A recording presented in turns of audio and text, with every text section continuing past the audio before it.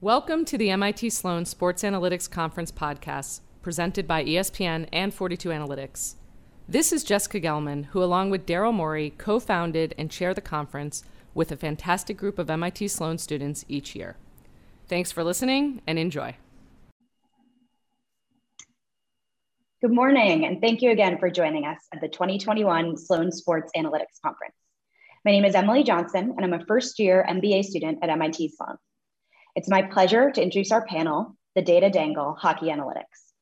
Our panelists today are Megan Chayka, CEO and co-founder of Stathletes, Hillary Knight, professional hockey player and Olympic gold medalist with Team USA, and Alexandra Mandrycky, Director of Hockey Strategy and Research for the Seattle Kraken.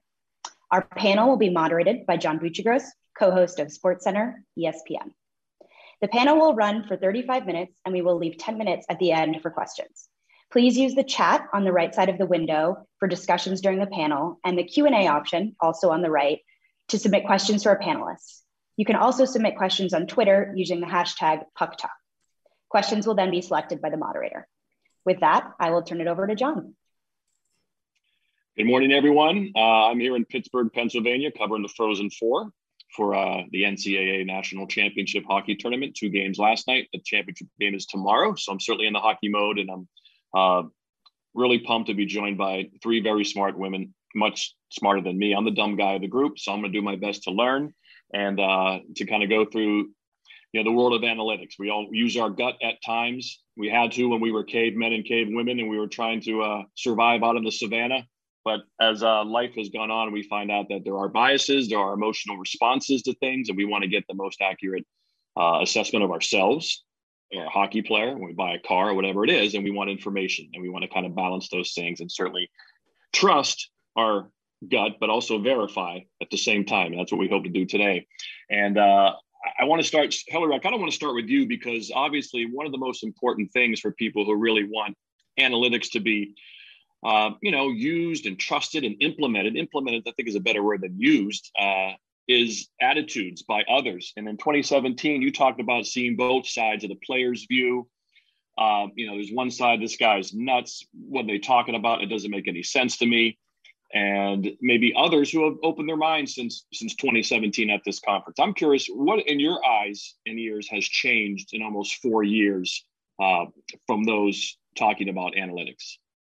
Yeah, well, I think you hit it on the head there. There's so many biases, right? And to be able to sift through all the information, whether that's the emotional responses or the actual data that we're collecting from different games or from shifts, it's really important to provide a more accurate picture than just how you feel out there. And a lot of times, as a player, you go out there, you're like, oh, I had a great shift. And then you rewatch it on film and people get back to you, you're like, hey, you kind of turned the puck over there a bunch of times, but it just so happened to work out and create space for somebody else. So I think it's one of these secret weapons because we're now using it more widely. However, not all players are adopting it. So it's something that can be a differentiator for top end players for sure. But have you seen attitudes change at all? Is it evolving at all where players are being more acceptant of it? Where in the past, maybe it's like, what are you talking about? Yeah, I think there's still some old school thought surrounding Sure. it, right? They're like, oh no, I don't want this to, turn against my chances of making it or making it big. But it's a big part of what we do, and we want to maximize our performance, and analytics is part of that. Let's turn to Alexandra and Megan. And Mark Scheifele made some news recently when he said, quote, "To be honest, I don't have much time for analytics. I don't pay any attention to it." And in some ways, you kind of get what he saying from the standpoint that, as you know, hockey is an emotional game. It's a blood sport. Sometimes you have to play with anger and a temper to succeed, because it's hard. It's a difficult game. There's many obstacles. There's walls, other players, and a hard puck that goes 100 miles an hour. So it's a difficult game. So Alexandra, we'll start with you. What are some of the biggest challenges you face when you're providing data to players and teams? And you understand that some people like Mark Scheifele are going to have emotional responses to that. How do you deal with that? What are some of the biggest challenges? Well, I stay out of the locker room, and, I consider it's my job to inform the people that are interacting with those players. And most of the time that's the coach, right? And so what you're going to say to a coach would be completely different as to how you would probably hope the coach would present data to a player, right? Like some players, maybe they would want to know the exact, likelihood of a shot going in from this pinpointing a location on the ice. But the coach is probably just going to say, hey, like get to the net, right? And I think that's where the coach can be so powerful by taking the data and the insights and then translating into something that not just motivating all the players at once, but coaches understand how to get at different players and how they're motivated on the ice. Yeah, and I think you also, as you all know, athletes want to be coached hard. They want information. They want technique, and they're also very self-critical. They tend to be perfectionists. I know, Hillary, you're probably nodding your head at that. Sometimes we hate ourselves. We talk in our heads, we're not any good. I stink. And so if we can get information saying that, and also I think people look at it too, Megan, as a negative connotation. Here's what you did wrong. No, here's how I can help you and become a better player, make more money, provide for your family. You can use all kinds of techniques. So what are ways for you, instead of just saying, these are all the bad things I hear, what can we do to tailor the message to players and coaches? Well, and I think that's a bit of the issue with the Mark Scheifele comment is you have to take into context what he's doing. He's at a press conference, he's answering to media. Of course, if you weaponize data and say, this is why you're bad, or this is why your team's not succeeding, you're not going to take it well. And I wouldn't either as a player. So I think it depends on how it's positioned. And like Alex said, how it's used in terms of like the insights and the information that players can take out of it.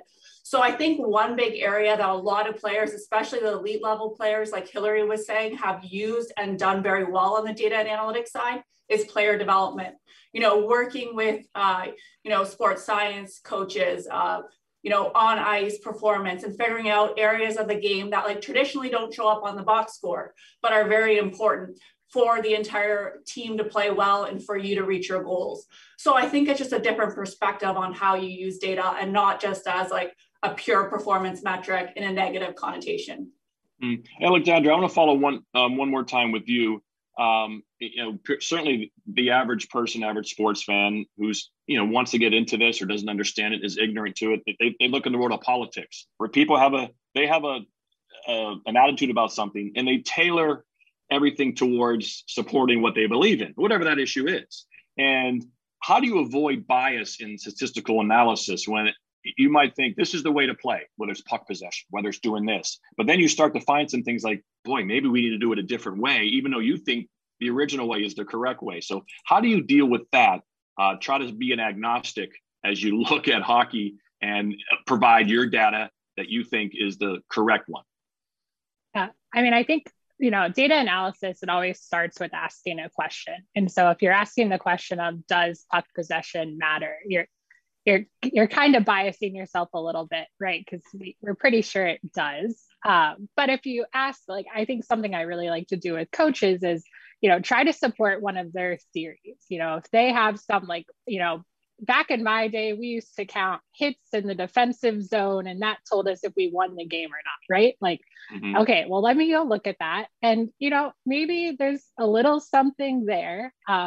But get them on your side, and then you can ask sort of another question that maybe is a little more thought-provoking or insightful. And I do want to add something kind of on the note of players accepting or rejecting analytics. I think we get into this, some players are bad and some players are good, but especially in the NHL, we still need players to play. It's not as though we're going to stop paying players money if some analytics think players are bad or players are good. There's still a salary cap. Teams are probably still going to spend up to it. Someone's going to get paid. And so I think that's sort of a mind shift that maybe agents and players should understand, is that we're ultimately we're still going to be icing a team and people are still going to have jobs. That's right. Let's talk about the player and puck tracking. We heard a lot about this in the NHL. It was slated to be the first full season with player and puck tracking technology. But then 6 days into the season, the league pulled tracking pucks due to complaints about their performance. Megan, 5 of the leagues you work for have been using tracking data for a few years now. Can you tell us about the history of player and puck tracking and how you've seen it evolve? Yeah, and I mean, Sport Vision, which was bought by SMT, I think we met with them about 9 years ago. So this has been a long journey in terms of figuring out where player and puck tracking goes. You know, it's mainly location data. Everything else is calculated, acceleration speed on top of that. Obviously, huge gaps in terms of like, you don't know where the stick is. You don't necessarily know orientation. But I would ask this to Hillary. Did you know you were tracked during the Olympics by Omega and IHF? Did you get any of that data? We didn't get any of the data. However, we knew because there was a little weight in the back of our jerseys, in the back of the collar area or between the shoulder blades. And then randomly on the Jumbotron, we'd see Kendall coming versus speed. And you're like, oh my gosh, that's fast. Yeah.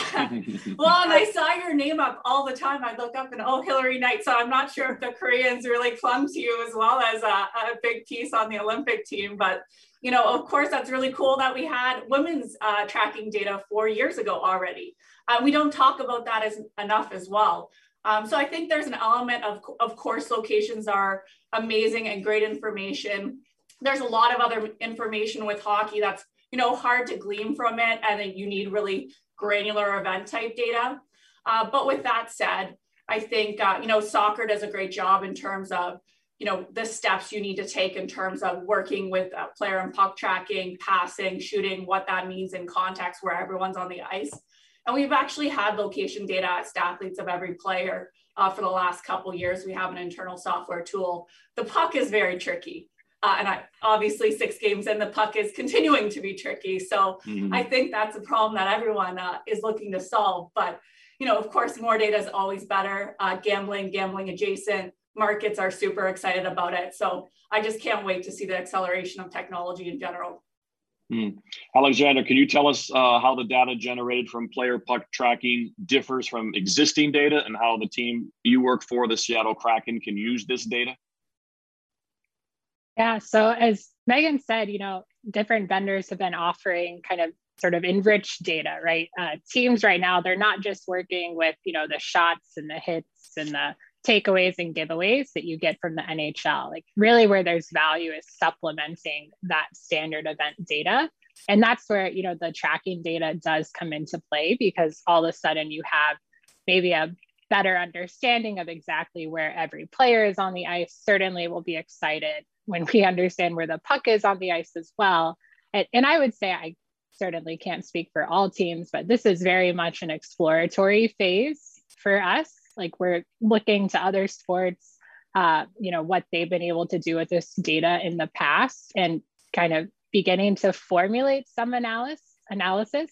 But until we really have a season, 2 seasons, I think that's where you get into the predictive side of things, right? Like what does it mean if a player is accelerating X miles per hour, right? Does that mean that they're good? That's kind of the question. But certainly in the interim, I think there's a lot of applications for coaching, for broadcast. It's been amazing on broadcast this year, and really looking forward to seeing how that's enhanced moving forward. This is for everyone. I'll start with you, Hillary. I'm kind of curious, you know, we're a traditional stat and a non-traditional stat that's overrated, underrated. Let's go with a traditional stat you think is overrated. The average fan might look at and say, that guy's good. And which one underrated, if you can differentiate? Why you got to do me like this? I know. Be honest. We can't get anywhere, Hillary, unless we're open and honest with each other. Oh my goodness. Oh boy. Honestly, I couldn't really pinpoint. I think maybe, you know, maybe like the plus minus is one of the ones that people are like, oh yeah, this person's great because of whatever, or they're terrible because of all the minuses. You know, that's kind of one that I think a lot of people hang their hat on. Yeah. And I'm sure the experts on this panel can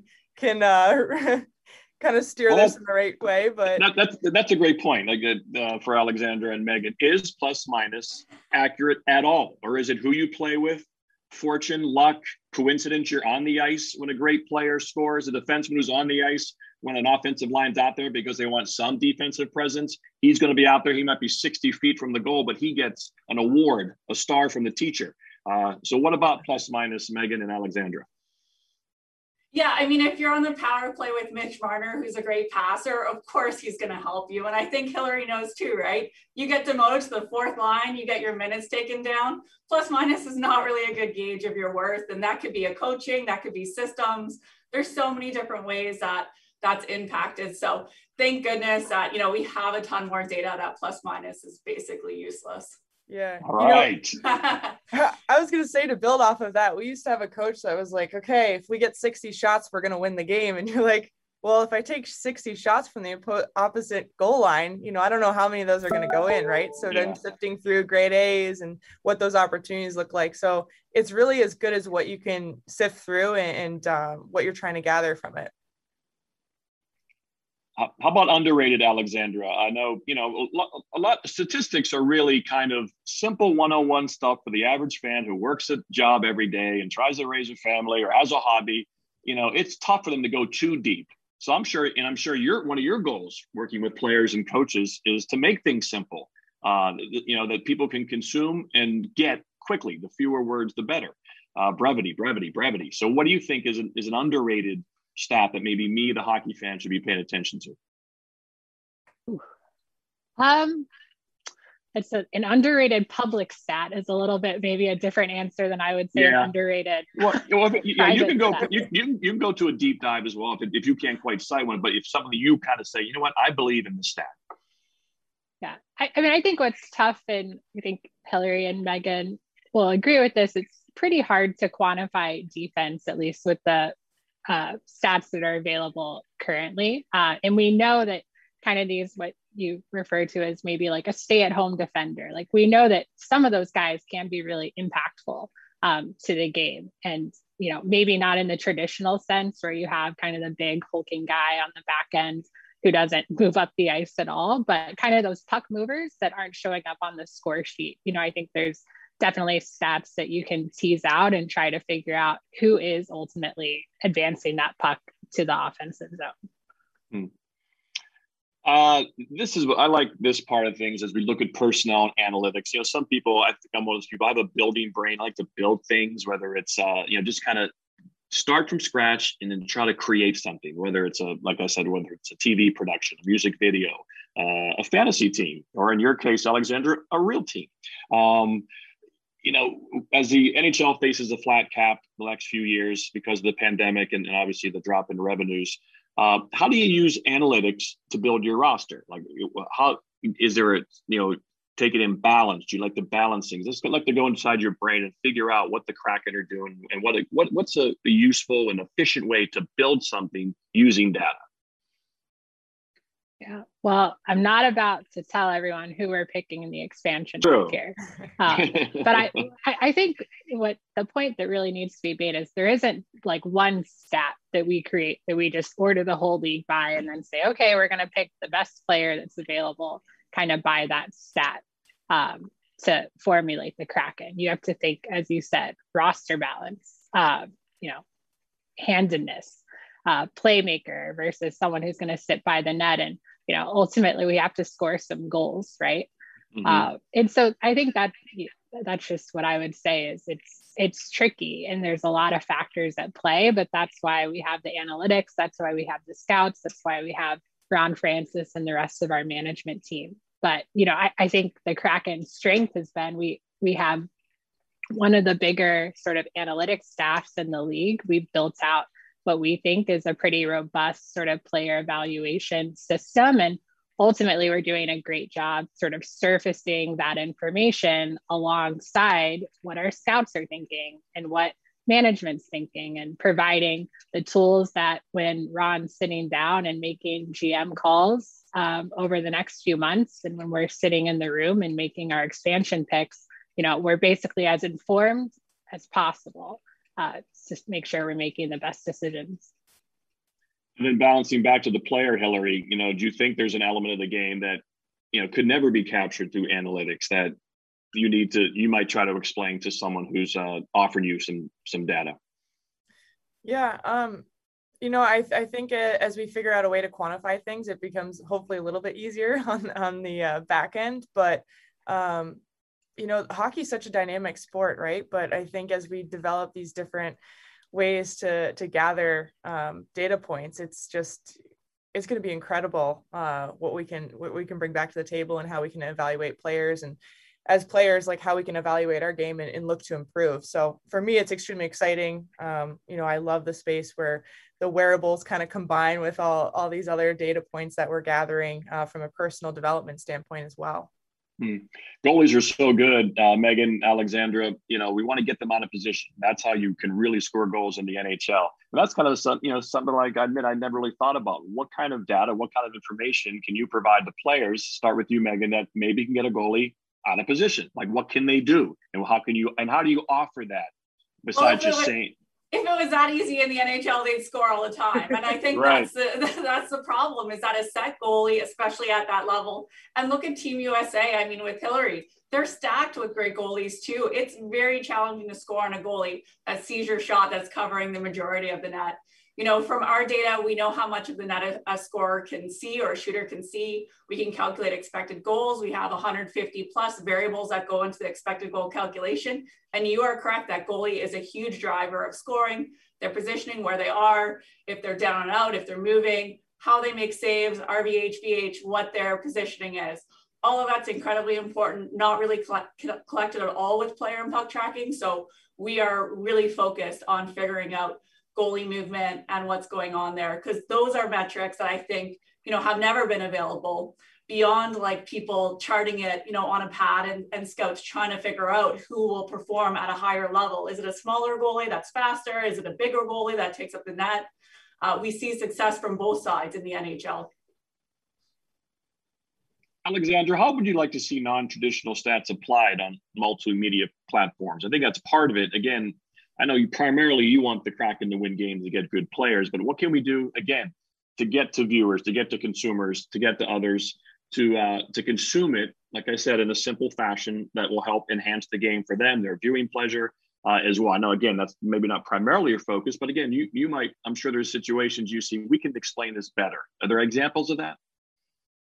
Well, this may be a little bit of a hot take, but even just on the face-off, right. I love having the names above the players. I mean, honestly, when you're watching games from way up high, if I could just like wear some smart glasses that I could see who is who on the ice and not have to constantly, I don't have the numbers memorized the same way all of our scouts do when I'm watching other teams. So I mean, I love that. And I think especially for the casual fan, making sure that I'm pretty sure everyone knows who Connor McDavid is when Connor McDavid is on the ice because of what he looks like. But, copying that over his head might be useful to start building that name recognition that I think hockey, maybe our stars are lacking compared to other sports. And I love the breakdowns that are, just following kind of the play around after a play. And in between intermissions, truly like explaining to fans what was happening on the ice. Because as someone who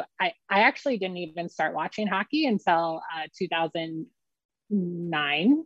So like I didn't grow up with the sport. And I remember when I was just beginning, I had no idea what was going on. To me, it was just like a bunch of fast men going up and down the ice. And so that I think is what a lot of new fans probably feel as well.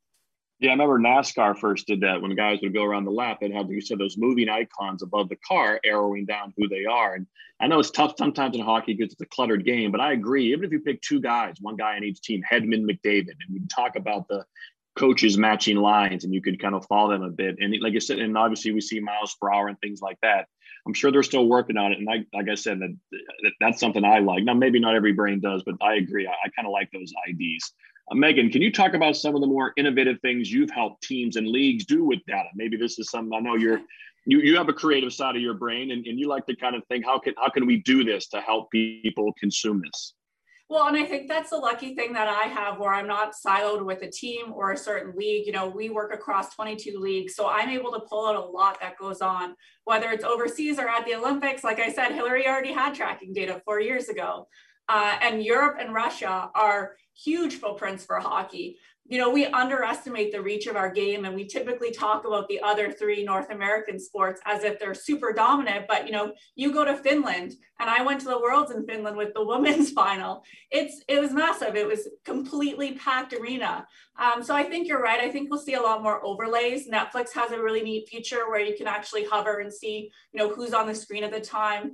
We're currently developing that technology for every single video clip that we ever have for the NHL. So certain areas that allow you to sit back and watch the game and enjoy if you want that, or completely engage and immerse yourself in data. I think you should have both options, especially as we see the rollout of fantasy and sports betting come to North America very heavily.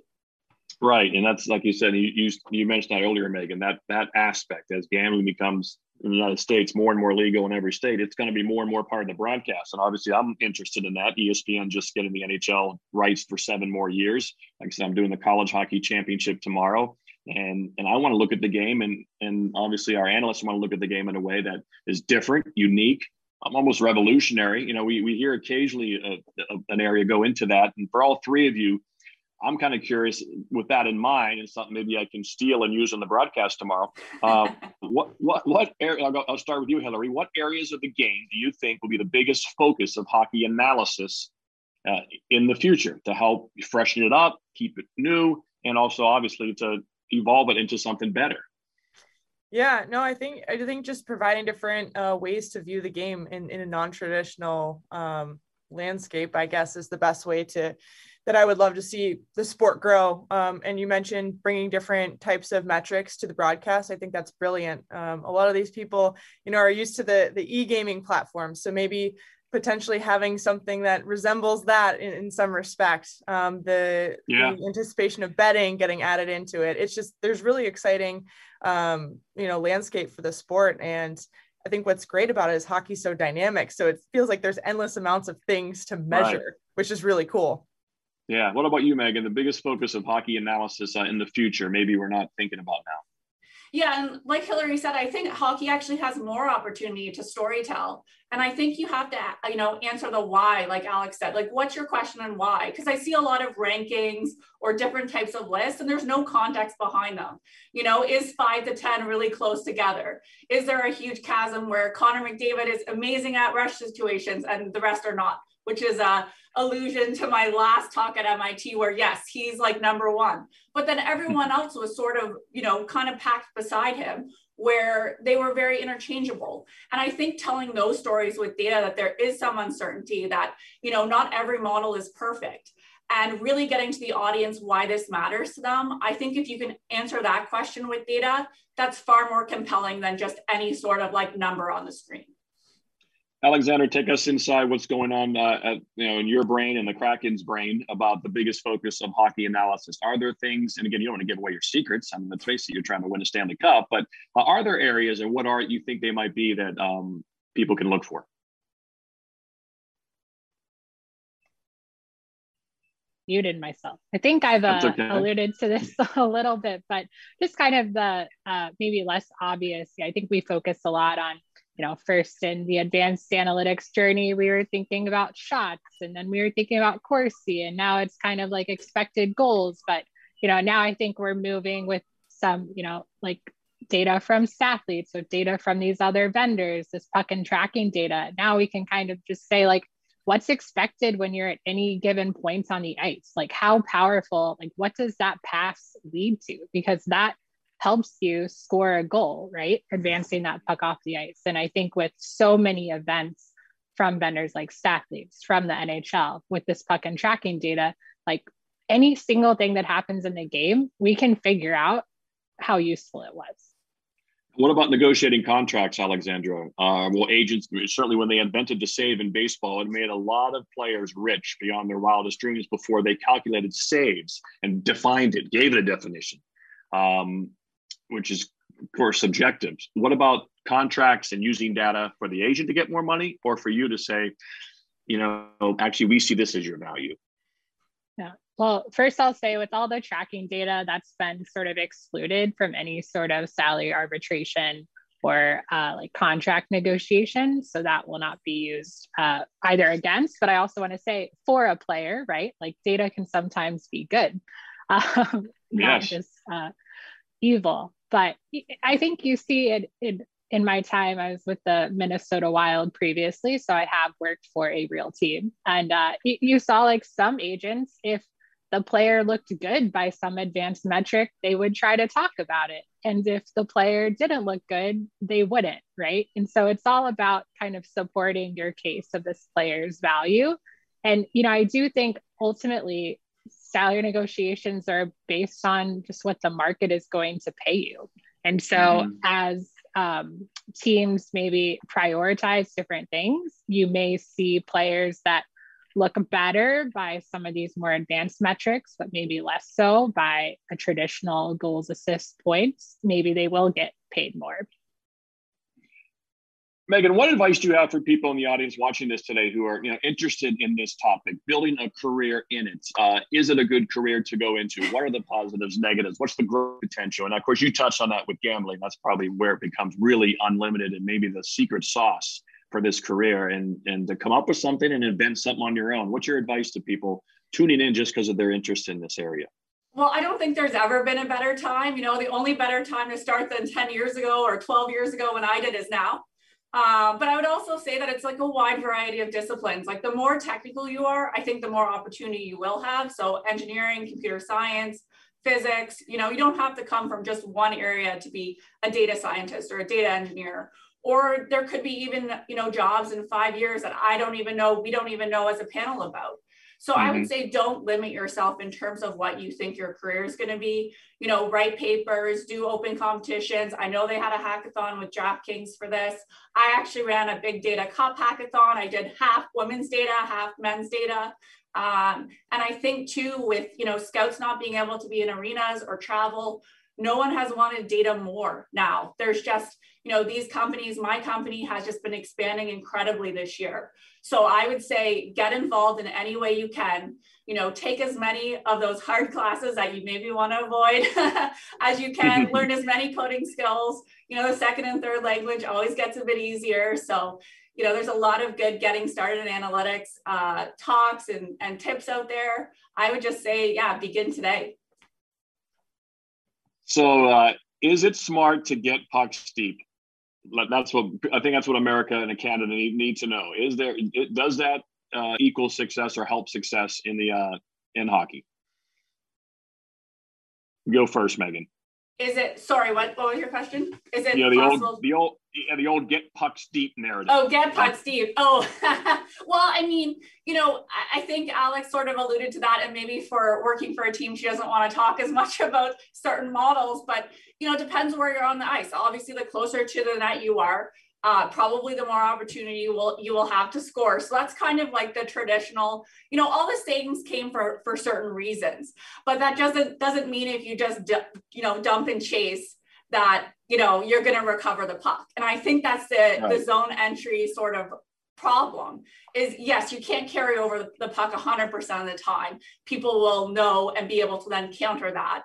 But at the same time, you don't want to dump it 80, 100% of the time, either get putts deep, because you probably won't get it back that often.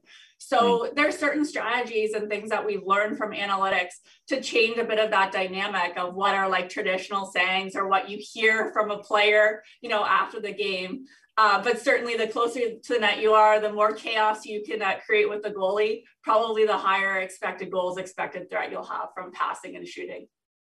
Hillary, is there any way you connect with analytics off the ice? Like, can you tailor your training if they find out, okay, I need to accelerate more, so I'll do some more fast twitch exercises. Has it gotten that evolved yet for your off ice training? Yeah, well, I'm hoping more opportunities for the analytics and data presentation come to the women's side more so. But, just something as simple as working with a skating coach and seeing, okay, the Connor McDavids, the Barzals, you name it, are doing these crossovers, right? And how the D has to match the positioning on the ice to receive that one-on-one opportunity or the two-on-one opportunity, and creating chaos in front of them. So there are different things that we're taking away from the NHL side, and we are applying to our training, which has been fantastic. I wish I had this like 10, 20 years ago, right? But it's wonderful to look at the game through a different lens, and also be receptive to feedback, because you want to be better. Are there Alexander, are there unique ways you can track the women's game or the men's game? Are they exactly the same? How can women use these tools better for their own sake and growing their game? And obviously the biggest market to grow sports is really the women's sports all across the landscape. They're the ones that are probably the biggest chance for big growth. Can you differentiate that way? I mean, I think what's amazing kind of about using technology to scout in some ways and collect data is that we can transfer it to other leagues. And so I think, I don't want to speak for what sort of Stathletes has done, Megan, on your behalf, but, I think being able to apply, hey, we have this system to track data and take in video and digest and output a data set. Like, why aren't we doing it for the women's game? And Megan, maybe I'll let you jump on that. Yeah, so I mean, I worked the full Olympics, so I have all of Hillary's data from that, as well as the World Championship in Finland, which they pulled off, and it was just the craziest game I've ever been to. I will say that. And I actually try as a company to do at least 10 to 20% of women's games. And I don't just think of that as like, oh, I'm advertising or marketing. I think of that as it's good for the game. There's a lot of women that love the NHL, and I think there's an equally amount of women and men that want to watch women's hockey and just don't have the access. So I actually published a lot of the NWHL tournaments data for people to work with. And 50% of them that submitted for my competition worked with women's data because it was unique, it was interesting, it was fresh. So as you're saying, John, I think the market is huge. I think women's sports teams are very undervalued right now, right? The valuations are far less than these men's teams. So now is the time to invest in women's sports.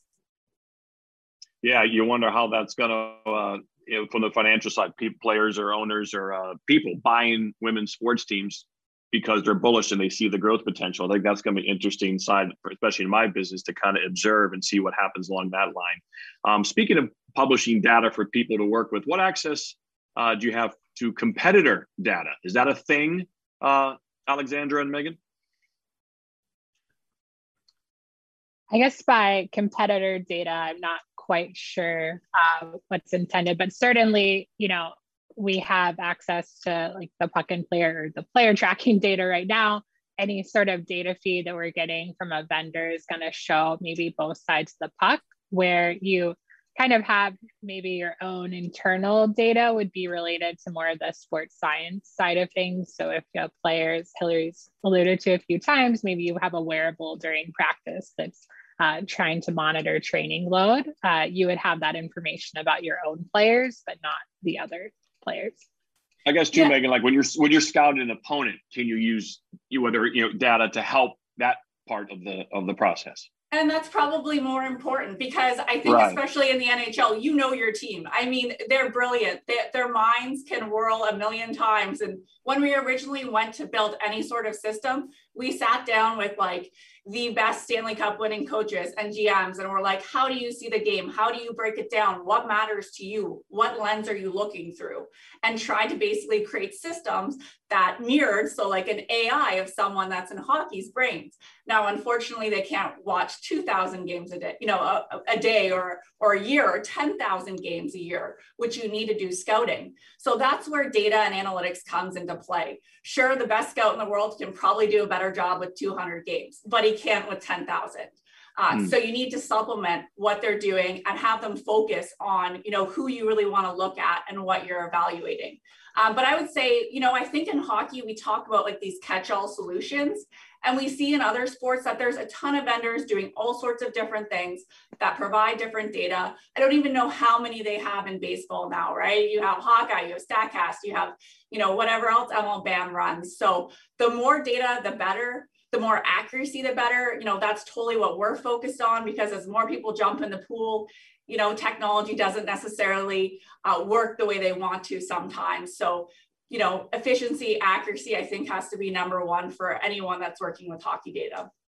Alexander, you were involved in the hiring process for Ron Francis. How can teams use analytics not only to make player personnel decisions, but can you use it for off-ice personnel decisions as well in building your organization? Yeah, that was kind of interesting coming into Seattle before we had actually hired a general manager. And I think what I'll say that the challenging part of evaluating someone based on their personnel decisions is, as you know, when you're in a NHL organization or any sport organization, for every like 5,000 decisions that you contemplate making, you're going to make one of them, right? And so sometimes maybe the person's value is in the moves that they didn't make, or maybe they really thought something was a good idea, but for whatever reason, the signing didn't pan out or the trade didn't pan out. So I think it's tough. I don't know that I would be able to give like every GM in the league a GM score or a coach in the league a coach score. But I think data and looking at sort of the history of maybe decision making would allow for a thought-provoking sort of interview and that sort of thing. Alexandra, are there metrics you leverage in scouting to identify players who are potentially underperforming due to who they're playing with? A winger with a center who's performing badly for a few reasons. Are you able to identify maybe someone? And again, that's what a lot of this is, as you know, coming up with something that, hey, that's an important stat, and most people don't see that. How can you do that? Yeah, I think we look at, the context of everything surrounding the player on the ice. So whether that's who they're playing with, who they're playing against, what, is someone better on the left wing or the right wing? Are they playing out of position? Same thing for defensemen. And we can kind of quantify all of those factors and get at, both what has a player's impact been, but then perhaps the most important question, especially for the Seattle Kraken, is what would the player's impact be sort of outside of their current context? Because that's what we have to do basically. It's we're going to be taking 30 players from different teams and, plucking them in Seattle. They've never played together before probably, and hope that it works. Hillary, what's some data you wish you had either on yourself or your opponent that you think could have helped? Do you ever think about that as you look at your game? All the time. Well, I wish I had endless amounts of data on myself so I could just critique it, but then I'd probably just be sitting in a closet all day working on that. But no, I think the goaltender, it's, and I think Megan alluded to it, is the reverse VH, the VH, what's working, what isn't working. I know last night on your broadcast, you were talking about getting the goalie not being able to see the puck and the puck just having eyes of its own, right? So it's just, if you want to score goals, you need to analyze the goalies, right? And try to put yourself in a position to get there. So I think probably that would be something, an area of focus that I look at moving forward. What about that, Megan? Stats you can use to help your game if you're a player? Yeah, I mean, I think it's endless, like we were talking about in this segment. I think obviously traditionally the box score shows players that are scoring, right? They show players that are producing on offense, but you really want to know, who's the defensive forwards, what are defensemen doing, stay-at-home defensemen, people that, they play well if you watch the game and that they've contributed, but maybe they don't show up on the box score very rarely. So those type of data and information models, I think are really relevant, and tying that to video clips where then you can, instruct them of what worked, what didn't work, where you think pre-scout the other team, who their matchups will be, who they have to stop, who they're shutting down that game. We've seen that in the playoffs as well, really close, chippy games.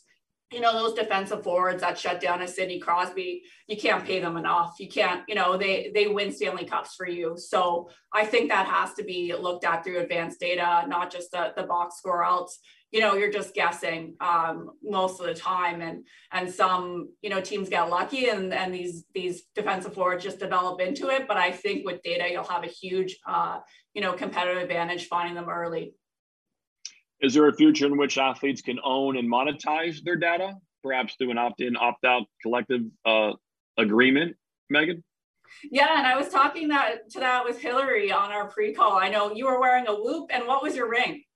The Aura ring. So, okay. So there you go, right? She had two things that were tracking all sorts of other metrics. So yeah, I mean, I think there's a world where, especially in women's sports, where there isn't such a, players association and strict rules, where there's, not really that framework. I think that they have a lot more that they can do that's creative and interesting, that engages fans, that tells their story, right? We don't realize how, powerful and amazing Hillary is as an athlete because we don't get to see it as much in the media. So I think data will tie that to women's sports a lot more, and opening that up and making it more open source would be really cool.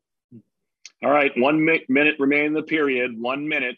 Give me a hot take. Give me a headline. Give me a strong belief from each of you about, basically what we talked about, or you can veer off an exit ramp if it at least aligns a little bit. Hillary, I'll start with you. Hot take, opinion, preach, girl. Oh, embrace data. It's here and it's the future of the sport. As players, we're excited about it. And, I think there's an avenue where we can monetize our data from a player's perspective. But from a development level, it's the future of the game. So hop on board. That sounds like everything there. Monetize and use. Alexandra, what do you think?